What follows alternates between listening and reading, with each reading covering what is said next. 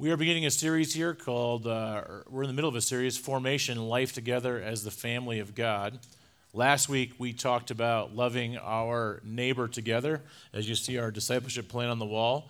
Today we're talking about loving our church family together. And I've chosen Hebrews 3 as the passage I've spent this week in and studying. And I really want to talk about this issue. It might sound unrelated, but Hebrews actually links loving our church family together with this issue of perseverance. In verse 6 and in verse 24, it says, Christ is faithful over God's house as a son, but we are his house, if indeed we hold fast our confidence and our boasting and our hope. Verse 14, we have come to share in Christ if we hold our original confidence firm to the end.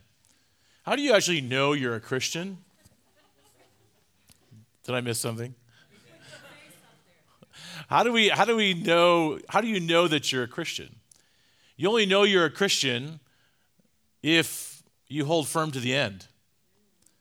If you don't hold firm to the end, you never were a Christian. That's I think the theme of the Bible.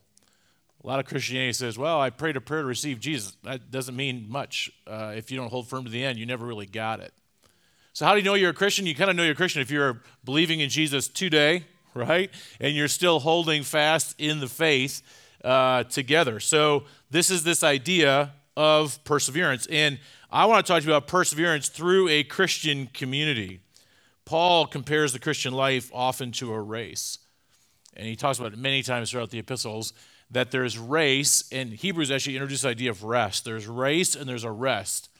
And I want to encourage you that as we go on this journey and on this Christian life that's a race, that we eventually want to enter into the ultimate rest of God.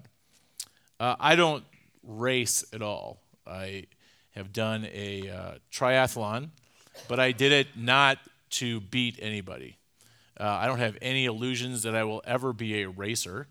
But a challenge was given to me 5 years ago to pick a physical challenge that would be hard and it would invoke fear in my heart. And so I picked up this biking about 5 or 6 years ago and entered a ride, not a race, called the Triple Bypass. Now, we have now fielded a team for the last 5 years in the Triple Bypass bike ride here in Colorado. And the Triple Bypass, if you know anything about it, is the equivalent of biking from the base of Mount Everest to the summit. And we do that here in Colorado as we start in Evergreen. We go to the top of Squaw Pass. We come down to Idaho Springs. Then we go to the Continental Divide. Then we drop down and we hit into Copper Mountain area. And then we go up Vail Pass. And then we coast into Avon, right? It's a 120-mile ride. And you're really racing. The race is really against yourself, and can you actually do it? Because it's, as Jeff Cook would say, who's a 3-time Ironmaner, it's as hard as an Ironman is. And so when you start off the ride, this is actually a picture. You can go ahead and advance that, Caleb. It's not moving forward for me. When you start out the ride, it's just beautiful. You start off at 5 o'clock in the morning. The sun rises. We actually started with a team of 3, and the very next year we moved to a team of over 20. But that year, there was forest fires in the Breckenridge Keystone area, and so they actually canceled the ride. But were we going to stop as a team? Oh, no, we were not going to stop. We fielded a team. Because we wanted to we trained together, we got together, and we were going to ride. So our spouses, friends got together and said, hey, we'll run the SAG vehicles. We don't need the official ride. We can just go down that road, and we're just going to go the halfway and then come back. And we were going to persevere. We weren't going to train all this time and not do the ride. We were going to overcome. I think the Christian life is often compared to a race, and the team that you have to go with you is the local church. It's your ride or die team. So when I talk about loving our church family together, I actually want you to think more of like a team on a grueling bike ride than a group that meets in a sanctuary once a week and in a home once a week. I think that's the fundamental difference on how most Americans view church, and I think how the New Testament views church. It was not an event-driven body of people. It was a group of people on a journey together. We have talked as a teaching team about this post-COVID church, and we've thought through these kind of 4 steps that we will go through: review, reflect, recommit, and rebuild. And in the review, I think it's good just to look back and go, over 13 years of this church plant, what was the idea that brought us together as this church family? That we wanted to be a multicultural church with a diversity of socioeconomics, and we wanted to worship God in multiple languages and with people from different countries. And we now have formed this body of believers, and we now have 10 small groups where we love each other together, and we have started this nonprofit, which now has gotten over 1,000 people out of poverty in our city. But as we also review what's happened recently, COVID was a wave that hit us that in ways none of us could have imagined, and it's a season that we have to deal with. And when you have these seasons, I like that verse in the Bible that says, you guys all know how to predict the weather with the signs when the sky is red, but you don't know the signs of the times. Like, you don't have wisdom. You're smart, but you don't have wisdom. So I think it takes wisdom to say, where are we at here as a church in this post-COVID world? And so we enter this period of reflection. This series is really just a period to reflect on those core ideas that really brought providence to bear. But I think I want to acknowledge in this reflection time that right now it's just a tough time in church life and in culture. It was already referred to this morning in our conversation. But in our church, we just sat down and kind of analyzed what church do we have, like every church is doing right now. What is church like after COVID? It's just not a pretty picture. I think the average church is down in attendance between 25 and 50%, and people are wondering, is the bounce ever going to come totally back? We saw 22 people move out of state during COVID. We also, thankfully, planted a church during COVID, but we lost a group of people to that church plant. Then we seemed to have some more difficult losses where we had relational conflict in the middle of COVID that was abnormal. And people left over that. We've had people leave over theological differences, programmatic differences. We had someone last week tell us our services are too long and they're leaving the church. We have people that want us to align more closely with a political party. And honestly, it's just flat out discouraging to see over 50 adults during COVID either move out of state, pack up their bags and leave, and it's a tough time. Then you just look out in the culture at large, and it's just everywhere you go, it's difficult. It is a tough time. Nobody knows where the economy is going. Nobody knows the nature of the workforce. Where is our political world at? What is the world we're creating? What is happening to democracy?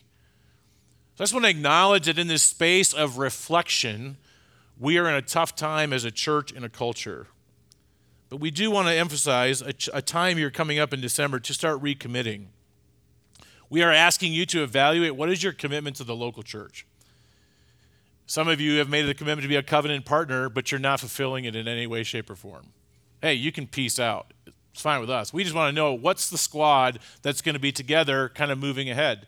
Or maybe you're saying, you know what, I've just realized during COVID, I actually really need the church. I actually want to double down on my commitment. Everybody's going to have the opportunity to figure out where they're at, and then we want to rebuild in 2022. What is the vision? Josh Larson sent me this quote from Dane Ortland. The living God is so glorious and kind, he cannot be known without being adored. Those who truly know him will love him, and without that heartfelt delight in God, we are nothing but hollow hypocrites.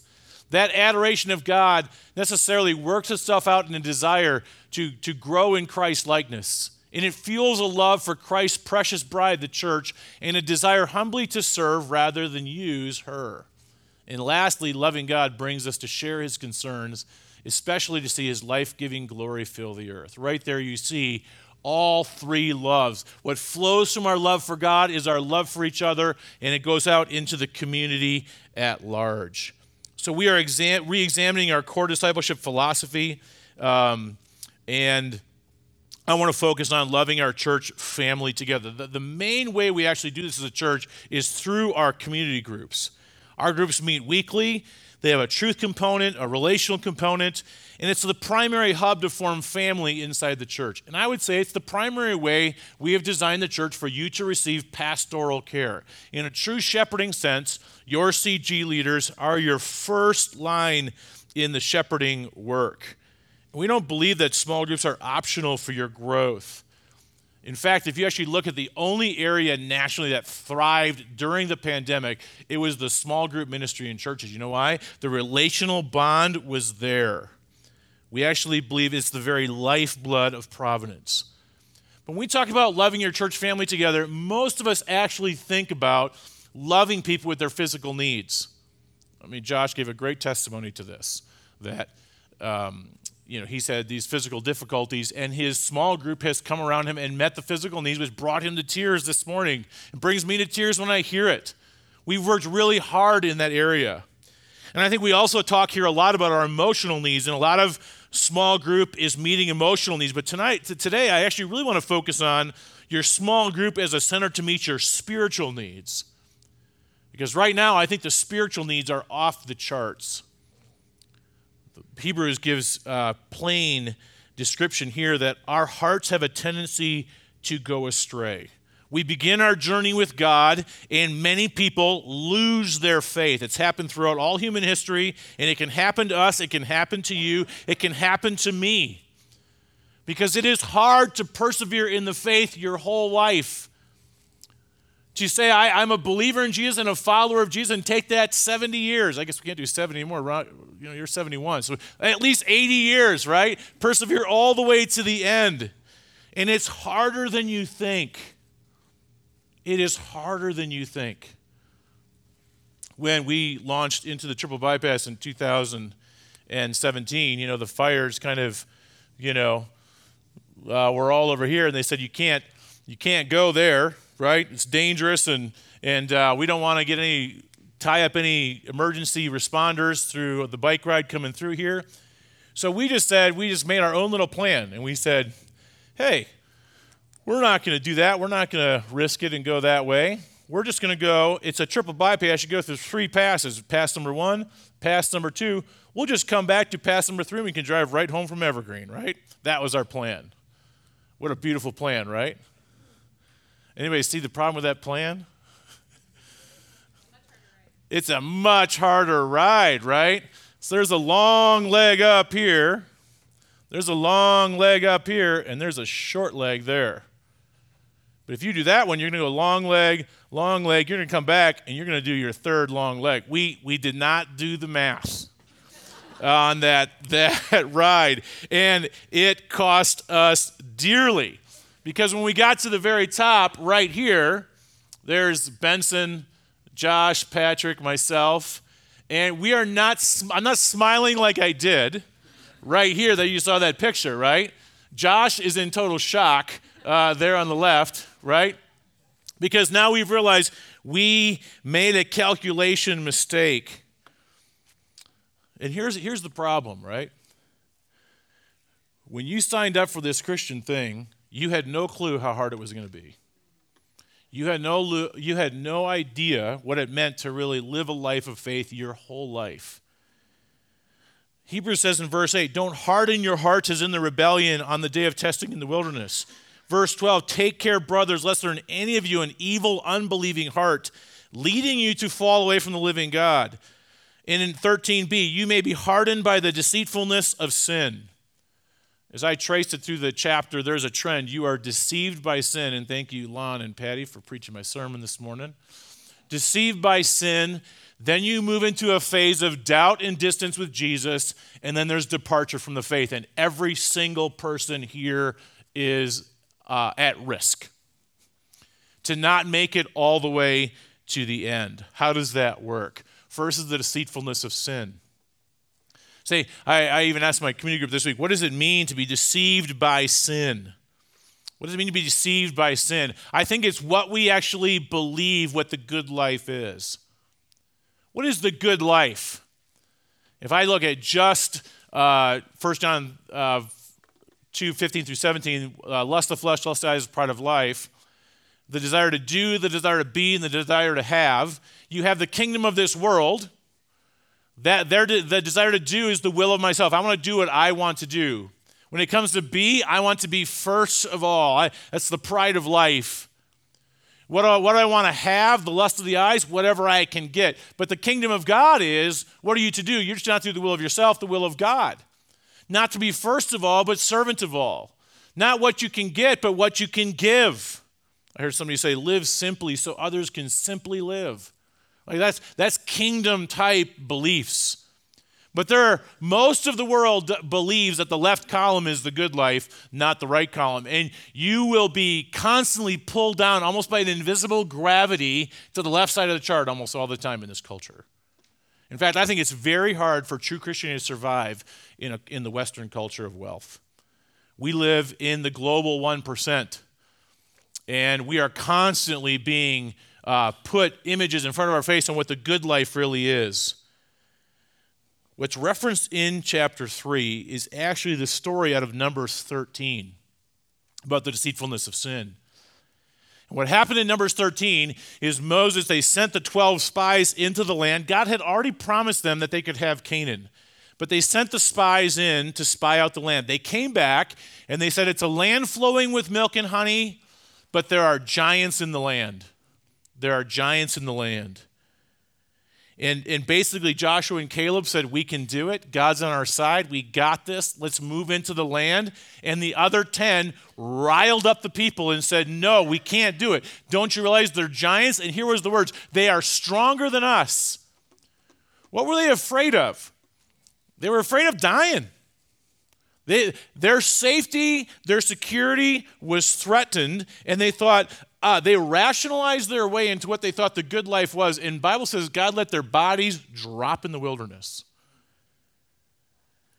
Where are you lined up in your life? Are you going to take the safe route?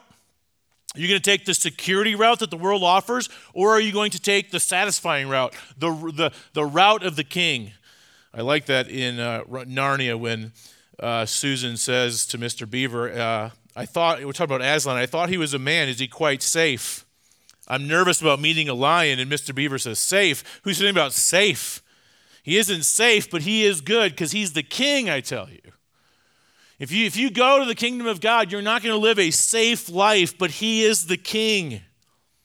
Those 10 spies so whipped up the children of Israelites, so nervous about going into the land of Canaan, that it says that at night all the members of the community raised their voices and wept aloud. They grumbled and said this. Listen to what they say. If only we had died in Egypt or in this wilderness.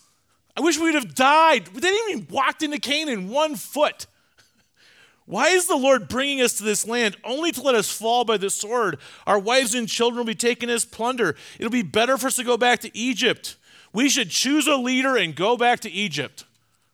This is without taking one step forward. They want to go back. You realize how shocking that is? They would rather eat slave food, submit to an unrighteous king, and live as slaves the rest of their life rather than to walk into Canaan and watch God do the miracles he was going to do. So this issue of the deceitfulness of sin is we can look at the good life and we can totally make our plans contrary to God. And then enters doubt and distance. There's actually the verse that's referenced in verse 15 is a quote from Psalm 95, which is the story from Exodus 17. And it talks about the children of Israel. They went to this place, Massa and Meribah, and that's where they basically said, we don't have any water. And they constantly said, is the Lord among us or not? Here's God who supplied all their food, all of their water, but then they tested him there in the wilderness. And they became hard of heart. This means to become calloused and to become stubborn. Let me ask you this. Where are you at in your journey of faith? Is the deceitfulness of sin pulling you down? Is there doubt in your heart? Is God really among me, among my life? Is God really in my thoughts? Is there distance between me and the Lord? How frequently are you asking the question, is the Lord really in my life? Because you might actually be at stage 2, although my message is not to stage 2 people today. Because what happens then is there's a departure from the faith. Therefore, I was provoked with that generation and said, they always go astray in their hearts. They have not known my ways. Take care, brothers, lest there be in any of you an evil, unbelieving heart, leading you to fall away from the living God. Leading you to fall away from the living God. And folks, this is happening in droves. This is just church membership this is pre-COVID, right? Pretty steady throughout the 40s, 50s, 60s. We hit 2000. In the last 20 years, we've gone from 70% part of a church down to 47%. I think with COVID, you could knock another 10 to 20% off of that number. And then this, just by generation over time, just go to the fourth line, the millennials, from 2008 to 2018, church membership went from 51 to 36%. That's essentially saying, for Gen Xers in this room like me, our grandbabies are not going to be in church. That's what it's saying. We are 2 decades away from a churchless generation hitting our culture. People are falling away from the faith. What is happening?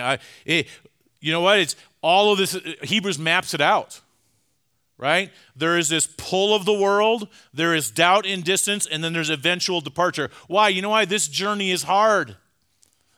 It is really hard, and you're not going to get there on your own.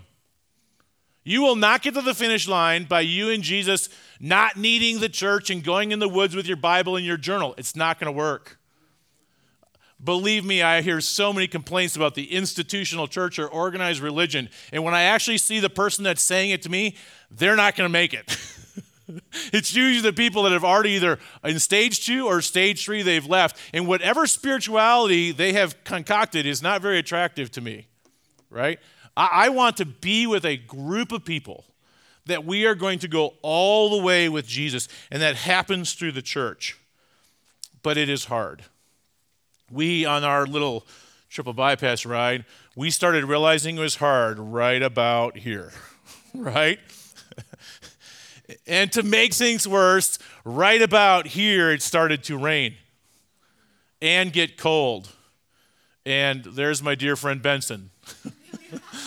Benson can bike circles around me. He tells jokes while we go up hills, while I'm heaving, just trying to survive. But Benson's in pain. And then Josh Larson, that's Josh. Right? That's how we all felt, right? And right when we hit Idaho Springs, like the heavens opened up. Caleb, I don't know if you have that little video, but I found this on Facebook this week that actually recorded a video of when we hit Idaho Springs. All you can hear is the sound, but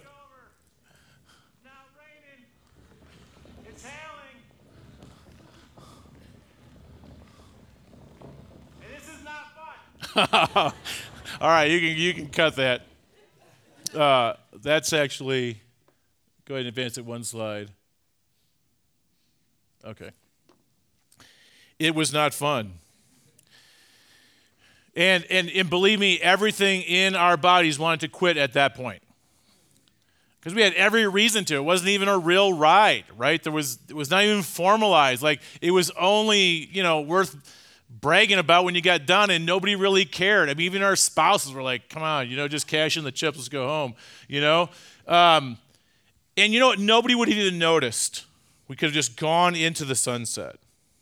So how do you get through those hard times? The solution. It's honestly, chapter 3 talks all about this departure from the faith, and there's only a one-line solution. Exhort one another every day as long as it is called today. That is the solution. That's it. How are you going to stay in the game exhorting one another while it's called today? Coming to a church service, folks, once a week with some K-Love sprinkled on your radio on your drive to work is not going to get you to the finish line, right? You are being formed more by the culture than you are by Christ. I read this week that the way most people used to view the faith is in that left bubble. that we were trying to be faithful to an authentic, authoritative core of revealed truth. We were aligning ourselves to that. We have moved to the right side where religion is a personal identity accessory or an optional lifestyle accoutrement. In other words, I need Jesus to be part of me to make my life more complete. Not I'm moving myself toward this authoritative core of revealed truth. Folks, the right side of that chart's not going to get you there. Just Jesus as some little rabbit's foot so you can pray and get your prayers answered once in a while, that is not perseverance. So we have to exhort one another. That word means to encourage, to comfort, and to implore. Let me ask you a question. I actually don't think I do this. Do I exhort people every day? Encourage them. And that's not just saying, hey, you got this, girl, knock it out at work. No, you are encouraging people in the faith. In this gravity that's pulling people away from the faith, where scads of people are leaving the church and leaving Christ, you have to encourage people in the faith, and we need it. And if anything makes sense to me in Hebrews chapter 3, it is this. What would it be like for us to be a church where we actually practice this? So I'm going to ask you this question. I'm going to ask you to break up in little groups here for a few minutes. What would it be like for you to either receive or to give daily exhortation to your brothers and sisters in the faith? All right, circle up. That's the question. What does that even look like? How would that even work? Grab some people around you. So let's say this together. An encouraging daily dose of Jesus from those I am closest to is a solid guarantee for finishing the race. Rose, you want to say something? She's already encouraging. Look at that. Rose is holding hands.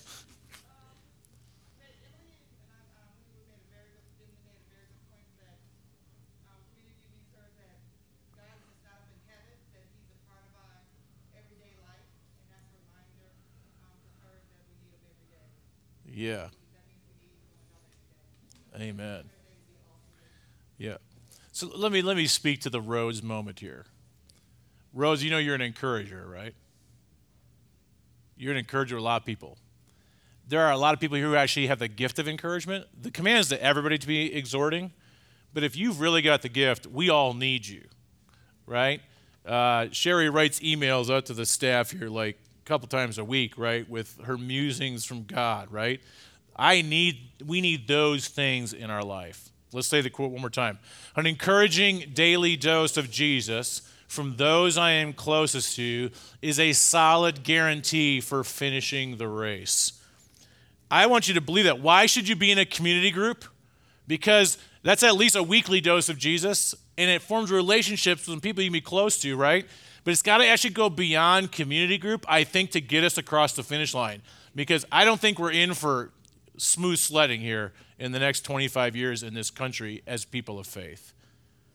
So, on my bike ride, when I was right here, my wife lit up the phones to my sons. And I found this text yesterday from Peyton. Dad, you're the strongest person on that track. That's not true, but lies help you, right? When you're on that ride, man. And he's just like, man, nobody's like you, Dad. I'm proud of you, Dad, right? And then Champ comes in. Yeah, Dad, you got this. You're the hardest worker I know. Not an understatement. Keep on pushing. Love you and good luck. Also, don't die just yet. That would be helpful, right? That's Champ, right? But nothing helped me. Right here, Josh and I were ready to quit. And then this moment happened, the Jeff Cook moment. We're done. We're over, right? Jeff Cook gets out of his vehicle, goes over, and gives us the speech of our lives. And it looks like he's ticked at us, but he's actually not. He's actually encouraging us, saying things like, I ran 3 Ironmans, you guys can do this, come on, get in gear, But Jeff at that time, the reason he's not on a bike, because he was on a bike with us every single year, is because he's undergoing chemo. He had cancer. What are Josh, Larson, and I going to say to a chemo patient telling us you can do it, right?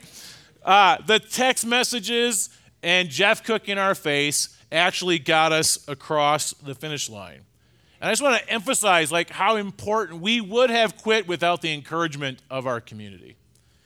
And if this lasts on a Saturday over the Rocky Mountains, then it's so true of life that 75% of people say their major reason for attending church is to hear a sermon relevant to their life. Is that necessary anymore? You can get a sermon relevant to your life on your phone any minute of any day. If church is, believe me, we're all about sermons. That's why you're here for almost 2 hours on a Sunday. We're all about sermons. We're all about preaching, but you can get a lot of that stuff. But you can't get somebody who daily encourages you to not give up and to stay steady in the faith. That is priceless. So, our result is we want to have a group of people here who persevere to the end. Verse 6, Christ is faithful over God's house as a son, and we are his house if we hold fast our confidence and our boasting and our hope. We have come to share in Christ if we hold our confidence firm unto the end. You need the church to do this. And when you get to the end, it's all going to be worth it. It's the time of rest. That I wore that medal all around the next week around my neck, right? Just because I was so happy to be done with it.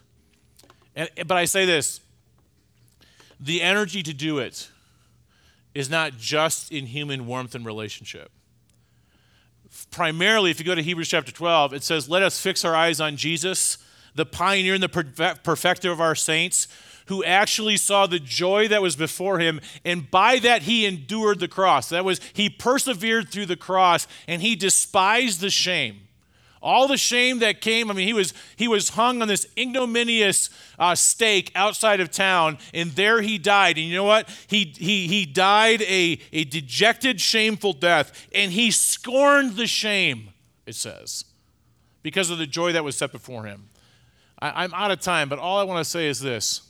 For those who persevere to the end, it will be a joy that we can't even fathom. And you know the greatest joy for me will be? I don't know what heaven's going to be like, but I do know the people I'm going to be looking for in that massive crowd are y'all. Because I'm going to walk around and go, we made it! We made it! Right? The joy that was set before us. And if Jesus can endure that cross, then as Patty, I'm glad you got out of bed this morning. I'm glad you preached my pre-sermon, right? Let us love one another. Let's lean into one another. I would love us to capture this discipline of figuring out how to encourage each other on a daily basis. And I say that as a pastor who's probably not a great encourager, right? And then I need that help. But you need the help. Let's do it together, and let's get to glory as a church. Let's pray. Dear God in heaven, let us fix our eyes on you. Give us the energy and the reminder to daily encourage one another in the faith. Lord, I pray for those who are on the trend line out the door of faith. Bring them back through the power of your people and the power of encouragement during a dark time in our culture. So, Lord, I don't know what you're doing in our church, but I do hope that we go deeper with each other and deeper with you. We ask this in your name. Amen.